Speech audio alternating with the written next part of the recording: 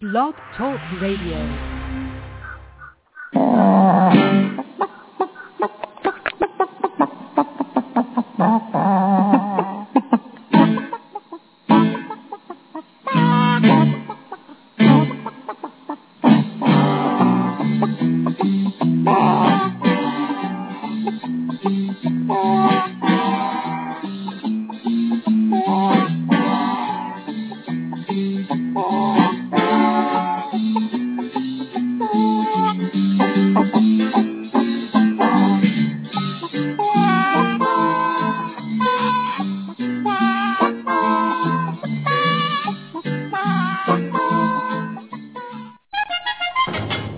Yourself in danger, when you're threatened by a stranger, when it looks like you will take a licking, there is someone waiting who will hurry up and rescue you. Just call for Super Chicken. Welcome to the Backyard Poultry with the Chicken Whisperer radio show, brought to you by Tractor Supply, where we give away more chicken coops and chicken-related prizes than anyone else on the planet. We are often imitated, but never duplicated. My name is Andy Snyder, but most know me as the Chicken Whisperer, author of The Chicken Whisperer's Guide to Keeping Chickens, National Spokesperson for the USDA Biosecurity for Birds program, and editor-in-chief of Chicken Whisperer magazine. Today is Thursday, May 22nd. I'd like to thank all of you for tuning in this afternoon on Blog Talk Radio. This is a live radio show that is broadcast around the world. This radio show is all about keeping backyard poultry, show poultry, and living a self-sufficient lifestyle. Each week, I welcome experts in their field to share their knowledge about different topics, including backyard poultry, show poultry, heritage poultry, gardening, cooking, and living a self-sufficient lifestyle. Be sure to visit our website, chickenwhisperer.com, where you can follow us on Twitter and become a fan on Facebook. Once again, I would like to thank all of you for tuning in today to Backyard Poultry with the Chicken Whisperer, brought to you by Tractor Supply. When you need an incubator, think Brincy, the incubation specialist. Brincy has been a world-leading manufacturer of incubators for over 30 years. Incubators from 7 to 380 eggs with high-quality electronic and digital controls, including precise humidity control and programmable egg turning, all at surprisingly affordable prices. Visit them online at Brincy.com. Brincy spelled B-R-I-N-S-E-A. That's Brincy.com or call 1-888-667-7009. Enter the coupon code WHISPER at checkout and save 10% on their incubators, brooders, egg candlers, and other incubation accessories. When you need an incubator, think Brincy. Technology you can trust.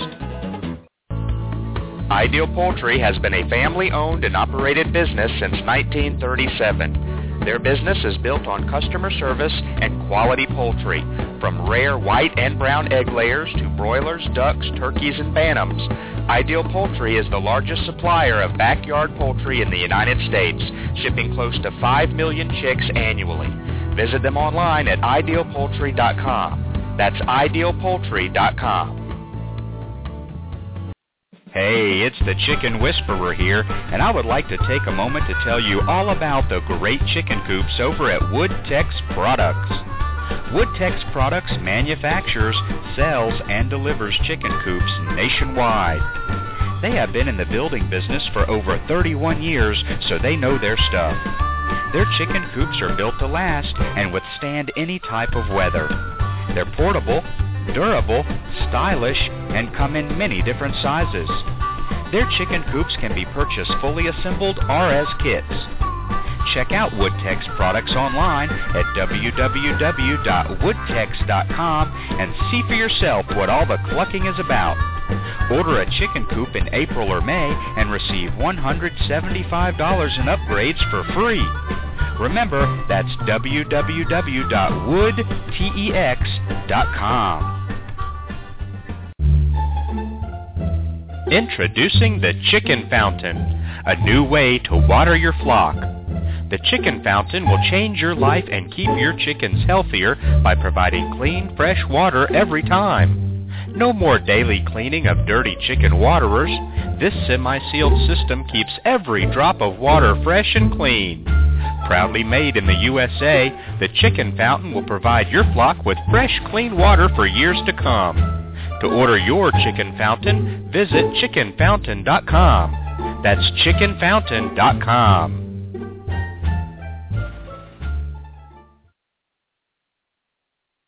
Hi, I'm country music artist Nathan Osmond, and you're listening to Backyard Poultry with the Chicken Whisperer. And the mighty bird against prejudice continues his fight for law and order. So when you hear that cry in the sky,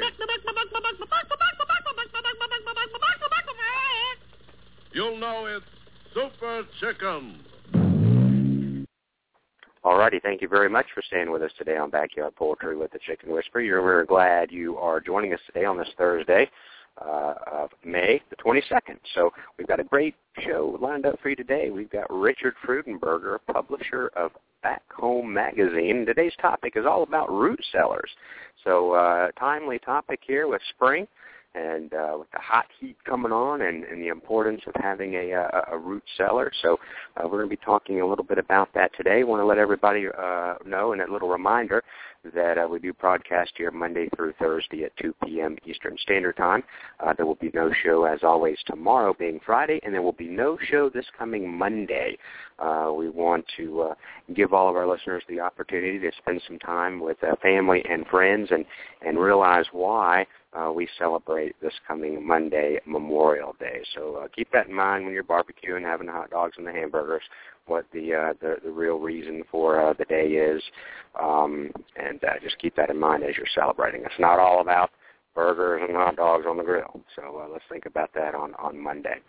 So, thank you very much for tuning in. We've had great shows all this week with Peter Brown, the Chicken Doctor, as well, and really the whole 9 yards. So we're glad that you can tune in today with Richard. He has called in, so we'll go ahead and get on with the show today. I know you want to learn about some root cellars and maybe how to build one, the different types, or what we can use them for, really the whole 9 yards. And so we're going to go ahead and bring him live. Let's give Richard a warm Chicken Whisperer welcome. Hey, Richard, thanks for joining us today. Yeah, it's great. It's been a little while, but we're back at it again. And again, I think we're good, at least for the next 3 months before I go on another tour up, kind of not towards your way. We came up to North Carolina, I guess, last year on tour, and I think we're going to be hitting pretty much Virginia up towards Maine this fall. So we'll be actually coming through your area, but to get to where we're actually going to start the tour. So, but if we come through again like we did last time, we can have lunch together again like we did last time. But, folks, Richard joins us the second and fourth Thursday of every month, and you love it when he's on. You love the topics he talks about, which means you'll love his publication, Back Home Magazine. You can subscribe online, backhomemagazine.com, and you can also get a phone number off of that website to call and talk to a real-life human being that will be happy to take your order for a subscription. So backhomemagazine.com. So I hope you've been doing well, Richard, and we'll be talking about root cellars today. And I've already got a question. I've been pondering it this morning and had a question. Once we get to the answering or asking that proper question, and we talk about the different types and whatnot, but I'll save it for when it's appropriate. But we're ready to take some notes and learn all about root cellars. Yeah, we did a little feature in our March-April issue on root cellars, and the reason for that was that the particular woman who did the story for us in, I think it was Illinois, they built a very traditional root cellar by digging a hole in the ground and doing a real old-timey subterranean structure. And it takes a while to do that. I mean, they basically didn't use a backhoe. I mean, they did it the old-fashioned way with a shovel. And so we normally we'd be talking about this kind of thing, about storing food and putting up preserves and things in the fall when harvest season is. But because we did think that it was the kind of thing that some people may actually want to do themselves, like the contributor did, we thought we would run it earlier in the year, so people, if they really wanted to, they could be thinking about it and spending the summer, building it and whatever.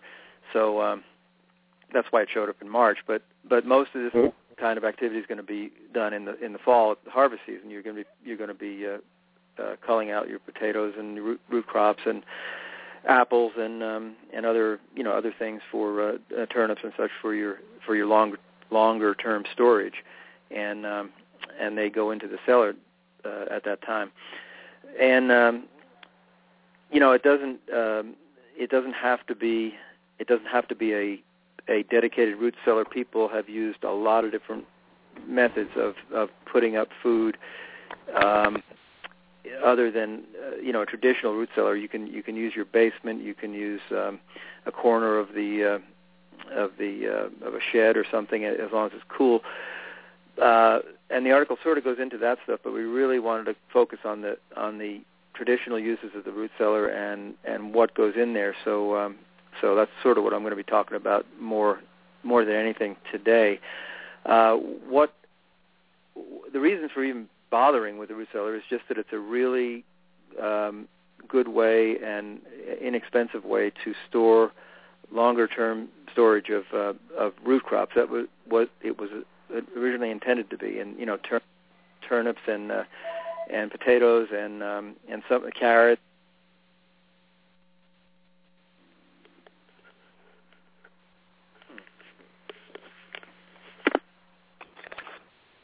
Hello? Hello? I don't know if we're back. I had a technical problem there. I'm not sure if we're back on that. Okay, hello? Oh, can you hear me now? Okay. Yeah. Can you hear me? Okay. Yeah, I can. Yeah, you disappeared for just a second. Yeah, that was. I'm not quite sure what that was, but I'm back now. Great.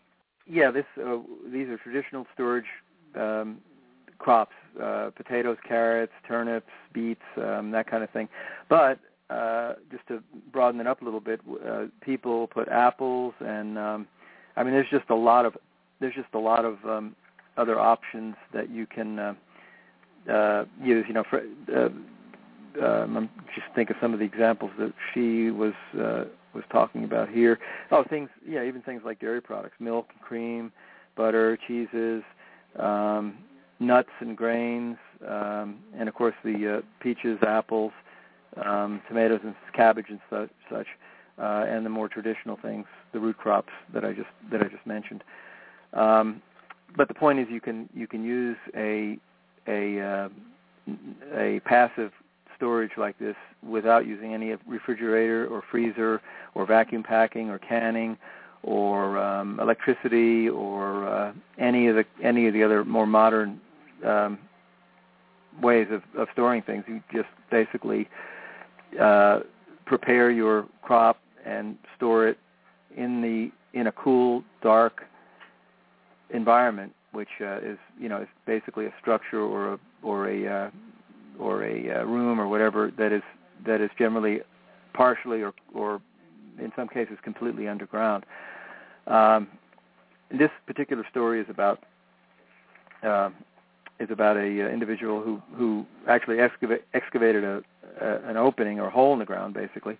Let me see, the actual size of the excavation was a little more than 5 feet all around, so it's not a big place. And then what he did was build up a wall around there, and then mounded earth on top of it underneath a structure that was strong enough a block wall basically was strong enough to hold up the earth, and put beams across the top, and then just covered it with earth. So this particular one looks like a little mound in a field with a door in sort of a halfway submerged door in the front, and a little couple steps going down. But it doesn't have to even be quite that complicated. A lot of people around this area here, they use underneath the house. A lot of homes are built with partial basements, but not finished, not concrete basements, real walls, but just like either a crawl space or a glorified crawl space where you can just you have a little access door from the outside, and you can just go down a few steps, and basically it's an under the house kind of thing where you could maybe access the plumbing and some other things, and generally a lot of times not even the entire house, maybe just a portion of it. Part of the house may be on a slab or on a small crawl space, and then another part may be excavated where there might be maybe a small furnace or a some other plumbing related things, maybe a pump or a pressure tank or something under there. But the point of the thing is that it's cool and damp and accessible. And so in the space there, basically we'd be assembling racks or shelves, and that's exactly what this guy did. He and his wife really put together a nice little several shelf set up with different levels for different kinds of crops, and that's basically what needs to be done to keep the preservation going correctly. What happens is that when certain types of especially fruits like apples, peaches, tomatoes, and cabbage, as they are stored, it slows down the ripening process, but the ripening still occurs at a much slower rate, but it still happens. And when apples and cabbage and such ripen, they give off an ethylene gas. It's a natural ethylene production, just an off-gassing. And in the process of that, they can discolor or impart a flavor or whatever to the other things that you're also storing in there. So the point is, you want to really keep the off-gassing produce to a minimum. Place it in a part of the root cellar that the gases can't get to the other crops being stored. And probably the best way to do that is to provide some kind of ventilation, and this ventilation would be set up so that you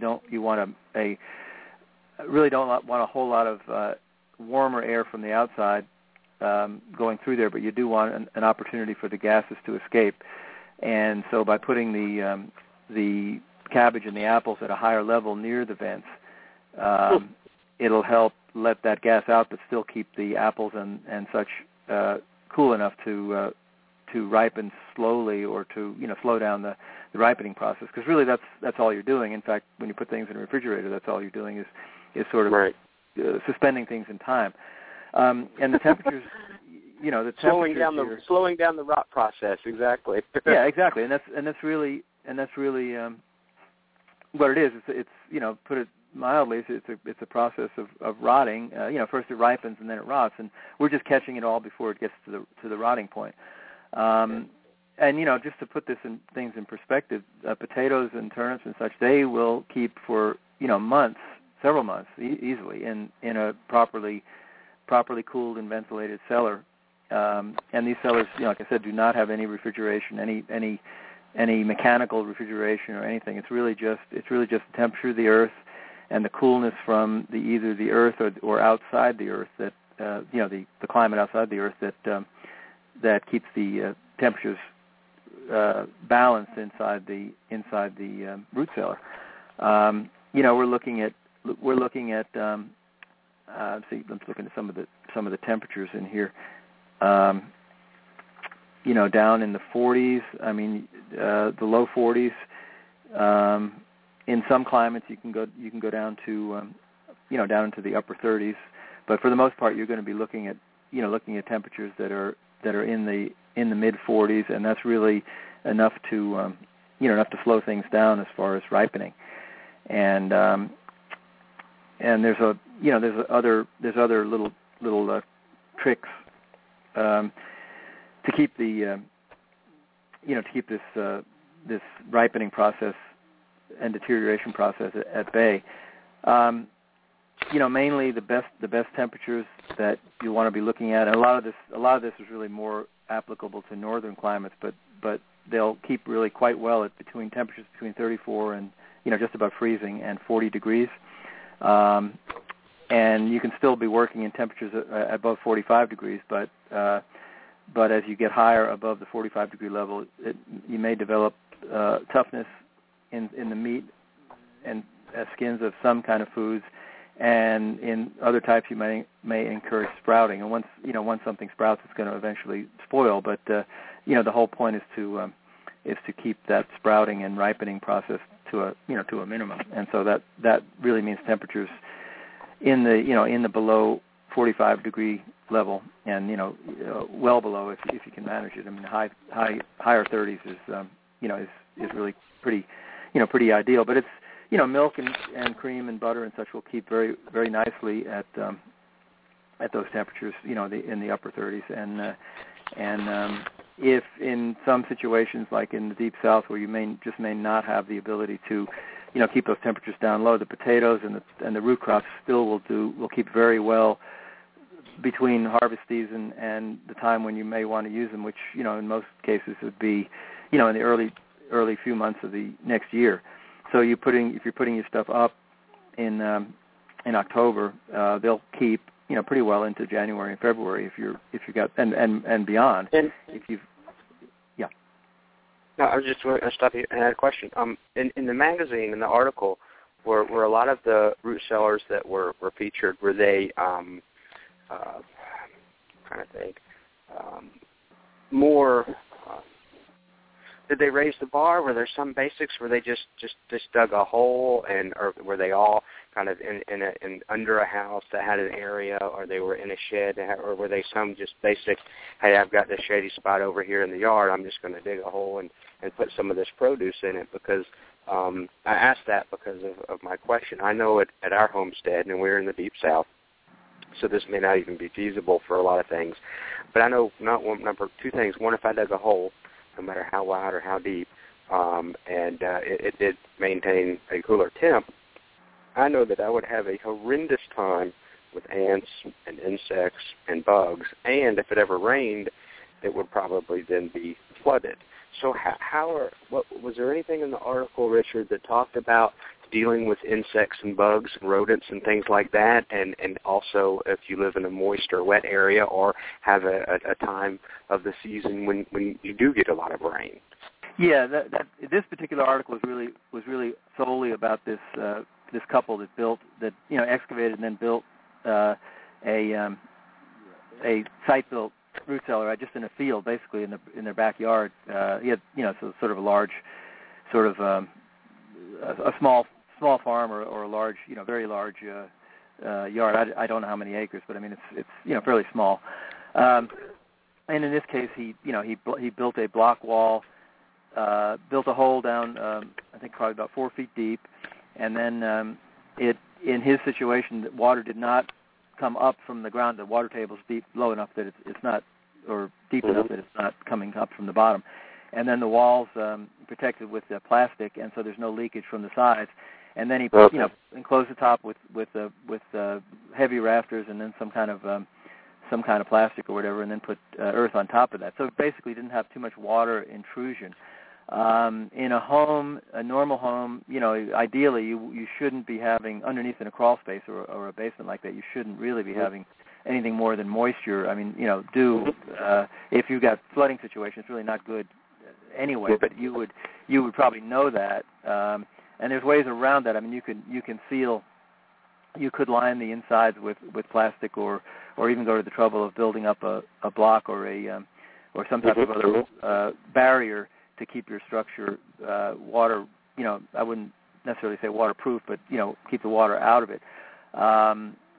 The insects definitely there is a way to deal with that. Mainly, they built a door, or if you had an already existing structure, you would make sure the door is sealed like just like you would your home. I mean, basically with a weather strip seal, and make sure the door is square and not warped, and when it closes good all around, and has a threshold that seals.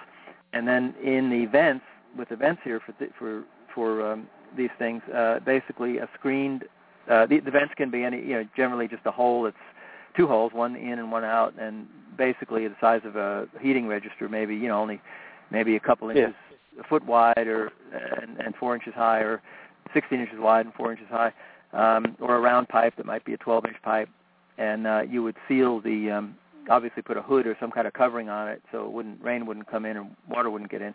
And then the opening would be sealed with a screen, so that you wouldn't have crawling insects and flies coming in, laying larvae and all that kind of things. So I'm sure there'll be the occasional cricket or whatever that will find its way in them. You can't really avoid that, but the point is to definitely avoid varmints, like rodents and raccoons and things. Obviously, keep them out, and then snakes and all that. Certainly don't want that in there, but and flies. You really don't want those kind of larger insects. But I am sure that there's going to be some kind of intrusion of some kind of basic small insects. But that's just a nuisance more than anything else. Sounds a lot like our sounds a lot like our storm shelter we had installed. It's a complete fiberglass unit, and it's got the door, of course, with the built-in steps and all of that. And when you lower it down, it seals basically just with a piece of rubber weather stripping that the door actually is kind of spring-loaded that sets down on that. And then the vents are very similar. It's a round vent, probably 8 inches round, and the screen it has on it, tiny.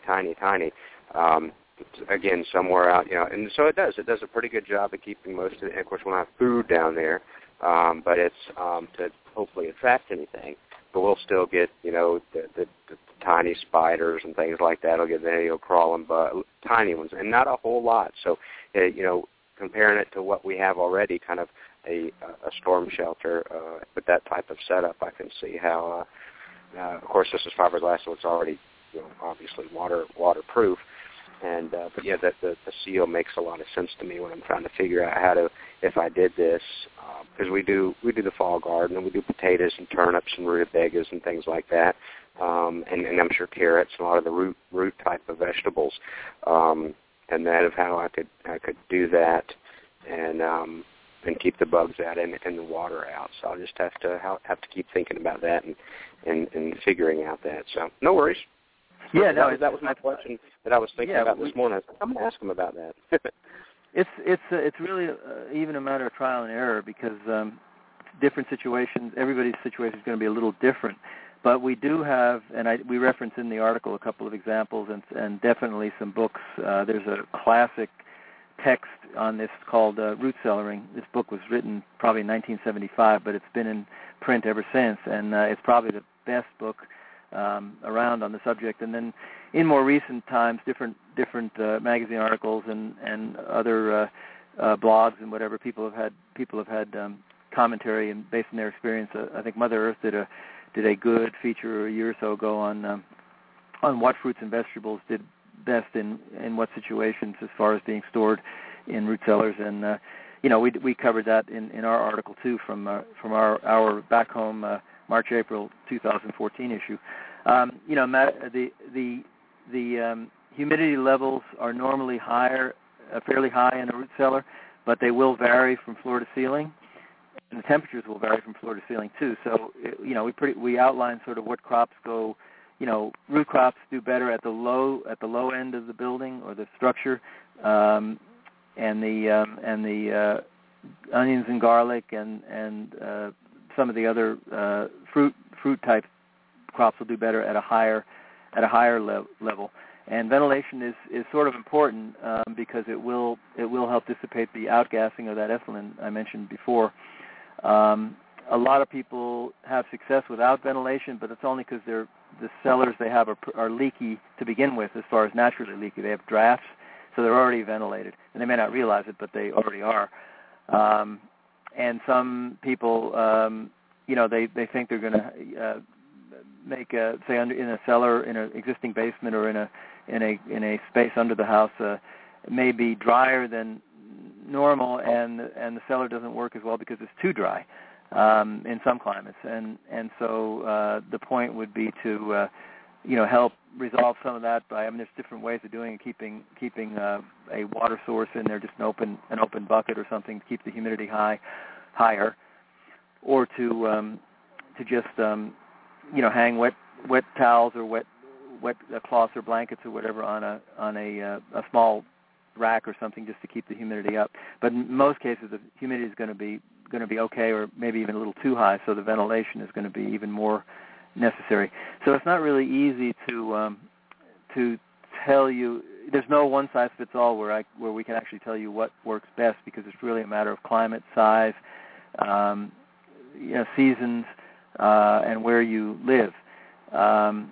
Ideally, probably the best root cellars are in places where it gets really cold in the winter, where the winter season is longer, and things will keep longer. But we have I actually have an older neighbor who is passed now, but I used to buy potatoes from him, and he'd have potatoes out of growing season, and basically if I want a bushel of potatoes, I'd just ask him, and he'd go down in the cellar and pull out a bushel basket and bring them up, and they're not necessarily as clean and hard as the ones that were shipped all the way from Idaho or something from the grocery store, but it's local produce, and it's fresh and it's natural, and we're helping support the local economy by buying from people like him. So we do that, and he stores some of the stuff. At certain things he would store in bedding, like straw, where it would keep better, actually in a bedding of straw or other peat moss or some sawdust. People put things in sawdust, certain crops. I've seen people put things in peanut husks, the shells from the peanuts, or in Excelsior, which is that really finely chopped straw, sawdust stuff. Excelsior is sort of a hard thing to get these days, but I've seen it. Wine bottles sometimes are stored in it. You can sometimes get it from people who import fine wines or whatever. And also recyclable peanuts, the foam kind of peanuts. I've seen people put things in that. It doesn't retain so much water, but it does provide a surface area and a nice soft place to put the produce without. Sometimes it's important to keep certain crops from touching each other, so you can put those. Packing peanuts is what the word I'm trying to think of. That's stuff you can get anywhere. But to put things on shelves and in at different levels and within bushel baskets or other storage baskets, most of the best storage containers are going to be ventilated, like what strawberries are kept in. Those ventilated little baskets, whether they're plastic or whatever, but they will let air get through, and the important thing is to keep the. Some things can be kept on the ground, right on the dirt, and some things are better kept on shelves. But you want to definitely have a shelf system that goes from the lowest level up to the highest level with a little bit of space in between. Everything in a root cellar, things can't be too tightly packed, or air circulation doesn't happen, and the air circulation is pretty important for the longevity of the produce. So essentially what the Barneys did, and the name of the couple was Barney. They basically dug a 4-foot hole that was about 5 feet on each side, and left a space for an opening. I think the door opening was somewhere about probably 2.5 to 3 feet open. 32, I guess it was, the actual door, and the block walls were made like regular conventional masonry block. I mean, he bought masonry block or recycled them. Actually, he got them, reused them, and used conventional masonry mortar and put the thing together. It doesn't have to be a work of art. It's just a straight level, a plumb level wall. Four walls, with one of the walls having a door opening built into it, and he framed that out with treated lumber, and then built a little door out of planks, tongue and groove. I'm not sure if it was 1x4s or 2x4s, but he made a little frame door and sealed it, and it worked out well, and really didn't use any insulation. I mean, a lot of people would think about maybe insulating the doors, especially the door in a warmer climate, because you really certainly don't want that door to be absorbing or letting in any of the hot air from the outside, because that's really the only exposure to the outside is going to be the door. It's the only thin exposure. Everything else is going to be a wall with earth around it, so that's pretty well protected. If you protected the walls too much with insulation, then that cold air and cold climate from the outside wouldn't be able to get in as easily, so that's not a good idea. In certain situations it may be, but it's very climate specific. The other thing to point out is to not face the door south. The door has to be facing north, because a north-facing door is going to have the least exposure to the sunlight on it, and that's especially true for for southern, more southern climates where the temperatures are going to be possibly, obviously freezing in the winter, but it's not going to be always freezing for very long. In areas here, even where I live, sometimes it'll be cold, certainly below freezing, and certainly down into the teens and single digits, but it's not going to stay there for weeks at a time. In areas like Illinois, where this couple lived, or other places in Idaho and Wisconsin and Michigan, the temperatures may well stay below freezing in the 20s, and certainly below that for days at a time, if not weeks at a time. And in that case, you'll want to pay a little more attention to insulated doors and pay attention to making sure the temperatures in the root cellar aren't below freezing. In which case, you'd be keeping a thermometer in there, which is always a good idea, and be paying visits to see where the temperatures are, and make sure that they don't get down into the freezing mark and stay there for very long. A good idea there, which is actually not mentioned in the article, but I'll say it here, is that they do make very inexpensive high-low thermometers. They're recording thermometers. They're just not. I don't mean digital. Well, they do have digital ones too, but they do make regular visual. I don't know what we call analog type tubular mercury and red fluid alcohol thermometers that you can read, and it will mark. It'll register and mark, and you can set it at the lowest point it went and at the highest point it went, with a little sliding marker that will let you read that, and so then you can keep a pretty good record. They work great. My dad has one, and it's really unique because it doesn't have a manual marker. It's got whatever, I don't guess they use mercury anymore, whatever the fluid is inside the thermometer itself, and above it, it has a little, obviously it's some type of metal rod, and it moves up and down with that fluid, and then to reset it, you just has a little magnet, and you just slide it above the thermometer itself, above that little metal rod in there, and slide it back down to wherever the current temperature is, and you'll be able to go out and see as it rises, it'll push that metal pin up, and you can see how high it got, and then same thing on the low end, it pushes the rod downward towards the temperature. It's really neat. It's just a little magnet, and that metal piece is just pushed by the liquid, and you can see what the high and the low was. It's a pretty neat concept. Yeah. In fact, now that you said all that, I remember that was probably the same one I had. I don't remember what happened to it. I no longer have it, but it was a very inexpensive little wall-hung white plastic thing, and I think Taylor Instruments made it. They're a big manufacturer of thermometers and instruments and stuff. And if I'm not mistaken, I do remember pushing. You have to reset it by just pushing a little thing that somehow releases that ball. I don't remember exactly how it all worked, but I do remember it working very well. And I think what happened was it was hanging on the wall in one of the in the shop, and one of the cats knocked it down and broke it. But other than that, it would have lasted forever, I'm sure. It's a kind of real simple thing that just keeps on going. But it would be very nice to know in a situation like a root cellar to know where how low the temperature was and how high it was, so you can sort of make adjustments to your little building if things get too far in either extreme.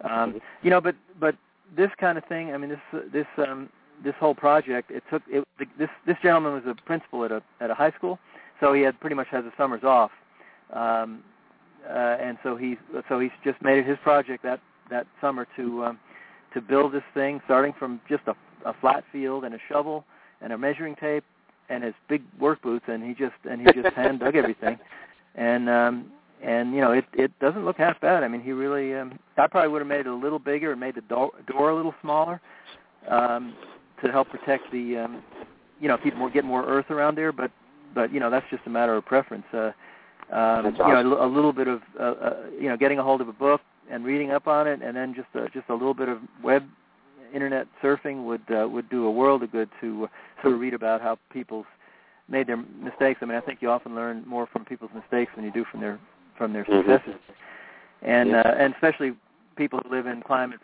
a specific climate where they really want to know, in eastern Ohio, do I have, what's the best deal? Has anybody had any experience in Ohio with Root Cellars or whatever? And I think that's really the best way to go about this kind of thing. But it really, it really sort of works. I mean, I don't have a root cellar myself, but I do have a portion of my house. I have a garage that's attached to the house, but not right up into it. There's a whole different, like a breeze. I wouldn't call it a breezeway, but it's I don't know what you call it, a building that connects the two, a little pantry, I guess is what it really was meant for, and that is not as insulated as the rest of the. That's where the laundry is and the food storage and all that. So it does have a lower temperature in the winter than the rest of the house, and that's the place I've chosen to keep things that I really want to keep out of the light and out of the heat. And I have dedicated cabinets and wine racks and all that kind of stuff for the beer storage and the cabinets or the potatoes and the things I want to keep cool. And it's a sort of a dedicated place, and it really does work. I mean, I do not need to waste my other refrigerated space on that kind of stuff and spend money on keeping the refrigerator going for all that stuff because I have a place to put the bulk things that I want to keep. For longer periods without refrigeration. I've got to go to a commercial break, Richard, but I have some more questions for when we come back after break. Did he add any shelving? Does he use a special type of bag? Is he using pantyhose and hanging onions in it from the sides and different things like that you see when you talk about root cellars? So when we come back, we'll talk about that. If you line it with plastic, do you have to worry about condensation with the heat of the day and the coolness of the night? And then does he have shelves? Does he have any type of a way to hang? And is he using any type of specific holder or bag? So, folks, we're talking with Richard Freudenberger, publisher of Back Home Magazine. Today we're talking all about root cellars. How cool is that? And we will return after this short commercial break from our sponsors. You've just entered a dimension of dirty water, a dimension of poop-filled water, a dimension of stagnant water. You've crossed into the dirty waterer zone. But up ahead is your signpost to cleaner water, the Bright Tap Chicken Waterer. The Bright Tap Waterer is fully covered. Chickens drink from special valves, so dirt and droppings can't get into the water. Chickens get sparkling clean water. You get less work. No poop-filled water pans for you to touch or wash out. Bright Tap, clean water made simple. Visit chickenwaterer.com to learn more. That's chickenwaterer.com. Established in 1957, GQF has become the name to trust when it comes to quality products and superior customer service. GQF offers a wide range of poultry products, including incubators, brooders, feeders, waters, and much, much more. Give them a call at 912-236-0651 or visit them online at gqfradio.com. That's gqfradio.com. Pictures of chickens on aprons are common across America, but picture a chicken wearing an apron and you'll probably get a good chuckle. Laugh if you must, but nothing protects hens better than the Hen Saver Hen Apron. Hen Saver Hen Aprons protect your hens from the damage caused by an overly affectionate rooster and may even provide protection from an unexpected hawk attack. Hen Savers come in several different sizes to fit both bantam and standard-sized hens and roosters.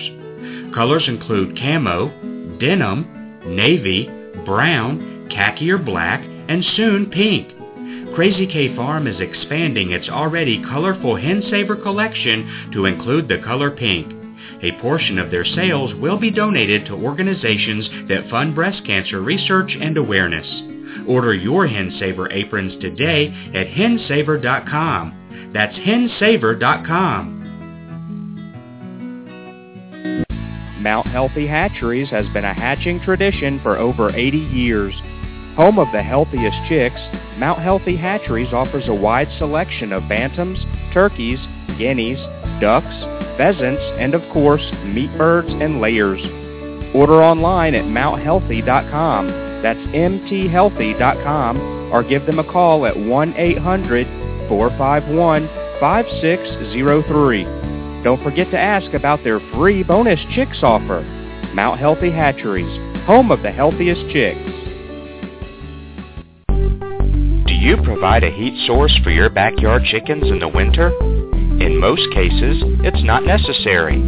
But if you choose to provide a heat source for your backyard chickens, it's imperative to use a safe and effective heat source, and the only one I recommend is the Sweeter Heater. The Sweeter Heater is a safe, completely sealed, washable, non-breakable, energy-efficient, long-lasting, and reliable specific area heater that comes with a 3-year warranty. Ditch the dangerous heat lamp this season and invest in the only heater I recommend, the Sweeter Heater. Purchase the Sweeter Heater online at sweeterheater.com. That's sweeterheater.com.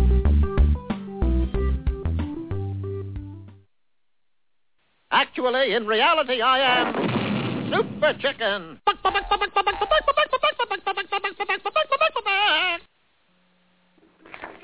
Alrighty, thanks for staying with us today on Backyard Poultry with the Chicken Whisperer. Our guest, Richard Freudenberger, publisher of Back Home Magazine. Visit them online, backhomemagazine.com. So, Richard, yeah, that was just, again, you're talking about the Root Cellars, and, you know, you have this pictures in your mind of the ones you've seen in the past and how things do. So is there anything that he's done as far as shelving or containers or being able to hang, you know, the world, you know, the famous hanging onions and pantyhose from the root joist, things like that. What is he, once you're down in there? How does he store this produce? Yeah, that's a good question. The shelving is really just basic planking. I mean, it could be 1 by 12 shelves, or 1 by 10 shelving, or 2 by 10 if you want to use a thicker board, and they're just hung up from the across the wall. I mean, from one wall to the other, it goes across, and several levels of shelving. But then from the ceiling is definitely from the rafters. In this particular case, it was a heavy rafter system over the top with plywood or tongue and groove 2x, as a decking with earth on top of that. But from the rafters or from the overhead, just big hooks. Not huge. I mean, just like sturdy eye hooks, and far enough apart that you can hang small quantities of bags. Some of the best bags are really the kind you get oranges in. They definitely have to be ventilated. So you've got a nylon, or I'm not sure if they're nylon. I guess they're polyethylene bags about the size of like a bushel bag size with the netted bags, and just put some of the stuff in there and just hang it from the hook, and that's really it. Burlap is another good choice. It's not as it lets air in, but it's like a coarse burlap would be okay for some things, and any other netting, like the kind of I guess you can buy the kind of bags you use put delicate stuff in the washing machine. Sometimes people put their really delicate stuff in a little netted bag first and zip it up, and then they can throw it in the washing so it doesn't get all ripped up by the other clothes. That kind of thing. But there definitely should be some a container. If it's a bag, should have a netting feature or a netted construction so that the air can get through. Air can circulate through it. It definitely should not be a plastic or a black poly type bag that you put garbage in, because that's not going to work. It's going to sweat and collect humidity inside, and it's going to just make the food rot, produce rot much more quickly than it would over time. And as far as I think you had another question on plastic lining on the walls. I wasn't sure what condensation built up with the heat of the day and the coolness of the nights. The condensation, yes. Yeah. Well, the plastic is not necessarily on the inside; it's on the outside. I guess I didn't make that clear. The plastic would be on the outside to keep the water, keep any seepage or moisture from coming into the building from the outside. Now, you certainly don't have any problem with just the average, humidity or moisture coming through the walls. That's okay. Mm-hmm. I'm talking about flooding, rainwater situation where you might have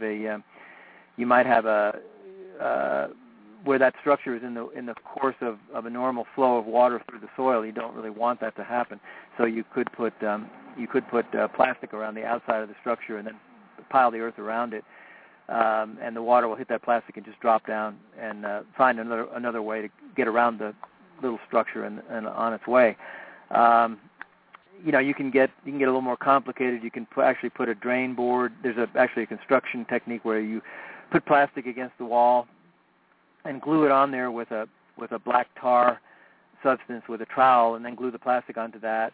And then on the outside of that, you put it's a board or a fabric that's actually meant to let water. Once the water hits it, it drops down. It doesn't let it go through as much as it's porous, so it drops down to the bottom and then finds its way out, but doesn't go into the building itself. So the dirt's pushed up against this sort of filter fabric and the plastic and the wood or concrete that the structure's made of, and then any rainwater or seepage water that hits that will not find its way into the building, but just goes around it. If you're not going to use block, if you're actually building it from scratch, you're not going to use block. The only other thing you could build a poured concrete structure, which would be sort of expensive. Most people probably wouldn't do that unless they were in the construction business. But the other option would be to use something like treated lumber or railroad ties or something that has a natural affinity towards rot and moisture rot. The only problem with treated lumber and railroad ties is that you would be probably bringing some of the creosote from the railroad ties, the tar odor, and the treated lumber salts into the inside of the building with you. And if it's ventilated, it probably wouldn't be a big deal, but a lot of people might want to think twice about that. So, because it definitely will have an odor to it. I've built little storage places out of railroad ties or little things, and it does in the sun, especially in the heat of the sun. It can start to off gas and give a sort of a smelly aroma to the place. And if you're storing food in there and such, you may not really want that. So I would think twice about that. Yeah. Let me ask another completely, if you want to call it ignorant, newbie question, whatever, sitting here pondering.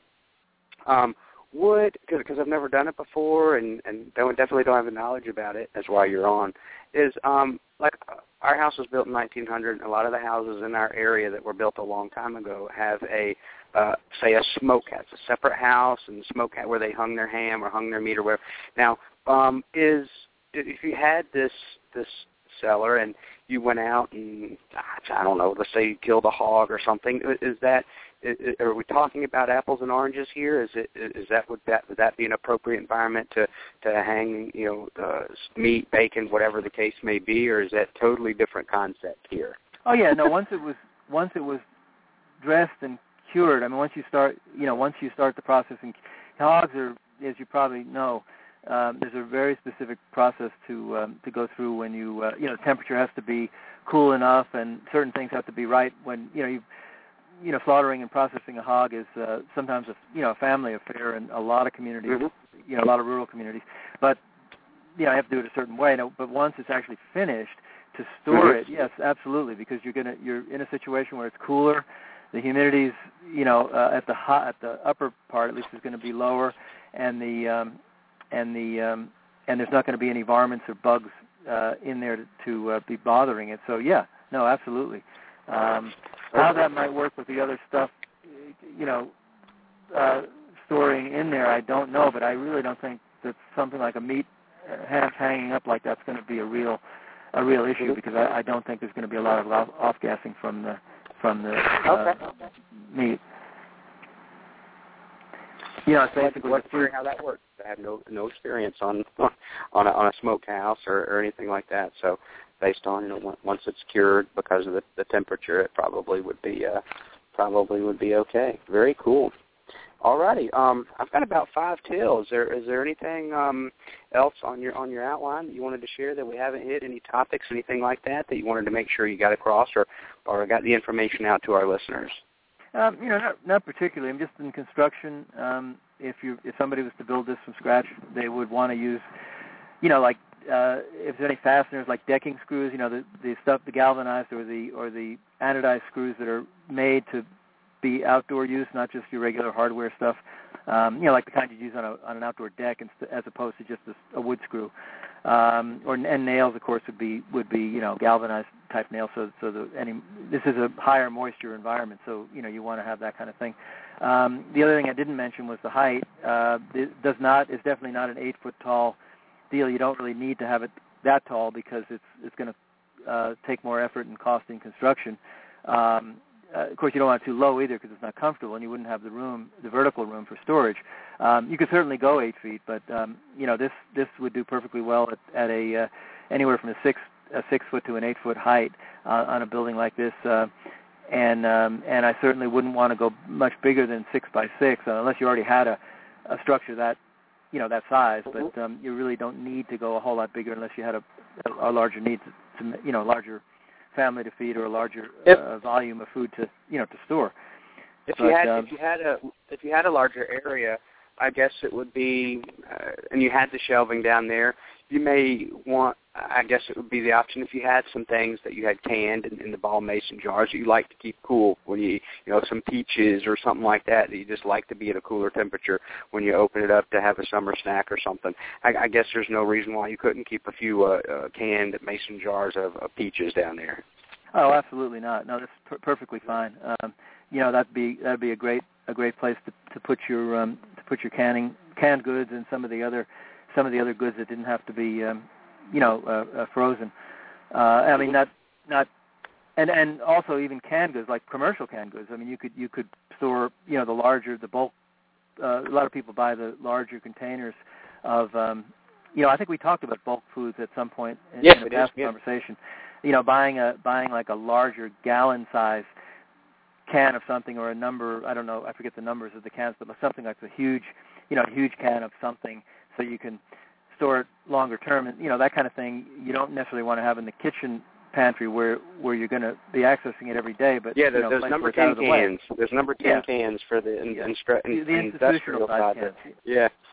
Yeah, and that's you could set aside a shelf or two for just that stuff, and then your own glass canned jar canned stuff, and any other storage packs you might. A lot of people use vacuum packing, and they might put everything in a plastic tub, and you could definitely set aside a couple shelves or a shelf or two for the plastic tub and shove it in there and keep it on a shelf. Just keep it out of the out of the house because you don't really need that kind of bulk stuff in the house. But that's about all. I really don't have. It's a pretty involved subject, and there's a lot to it, and really can't cover it all, and certainly in an hour and 15 minutes. Sure. But it's one that's really interesting, and it's certainly not a bad idea. And anybody with a lot can do it. Just it pretty much sounds like if you have a home, quarter acre, eighth of an acre, or a tenth, whatever the case may be, you've got a little piece of ground out there. You can do this. So tell us how if they want to see if they want to get this issue, how they can order it. They want to subscribe yearly to Back Home Magazine. I know backhomemagazine.com is the website, but I can never remember the toll-free number. So if you can tell us the telephone number they can call if they like to do things talking to a human versus online. Yeah. The phone number is 800-992-2546. And we have online orders. We have people to talk to take your order on the phone with a credit card, or you can mail it in. The address is online there. This particular issue that this root cellar was in is our March-April 2014 issue, number 129. But we have had in the past a number of articles on root cellars and preparing foods for root cellars, or what kind of foods do best in root cellar storage. And something we just included in our lineup here that people may want to be interested in is we have our back issues available on our CD in a CD set or as individual CD collections now, so people can actually order the CDs from backhomemagazine.com and have access, searchable access to all the old back issues and digital form. It's like a modern-day microfilm or microfiche. Yeah, exactly, yeah. And I use it quite a bit. When we research stuff and I need to refer to an older article we did, it used to be I have to go to the index and flip through and try to find it that way. And, this way it's just really pop it in there and search for the word or the name I want, and up it comes, and then I know. I can say issue number 67, 2003, whatever it was. And then there it is. Now, is that something I'm sure they can buy every issue that's ever been published, or can they buy certain years? Actually, the old issues, the very first 5 years or so we actually put them together. This is like a medieval type of pre-digital kind of thing. This is the way magazines were published and put together in the back in the day.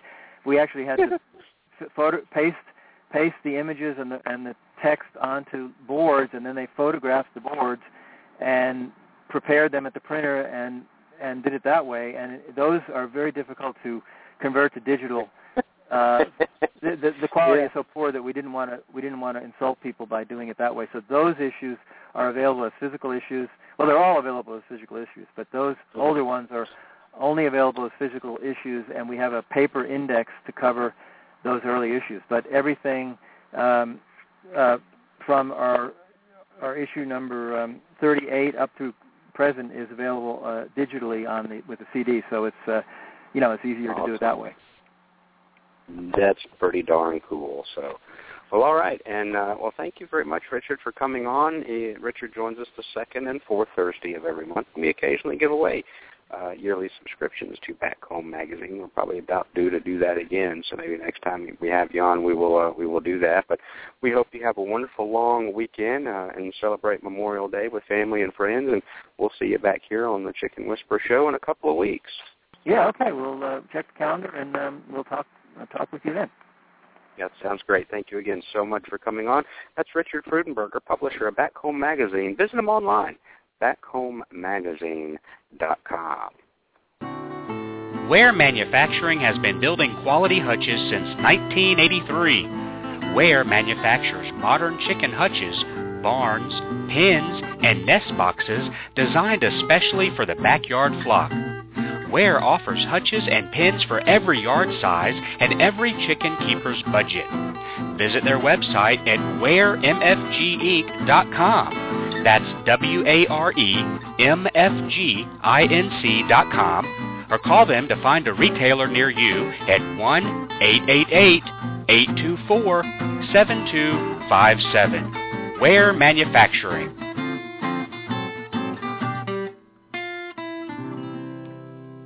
Hey, it's the Chicken Whisperer, here to tell you that if you have backyard poultry, nothing is more important than making sure your feathered friends are safe from infectious poultry diseases.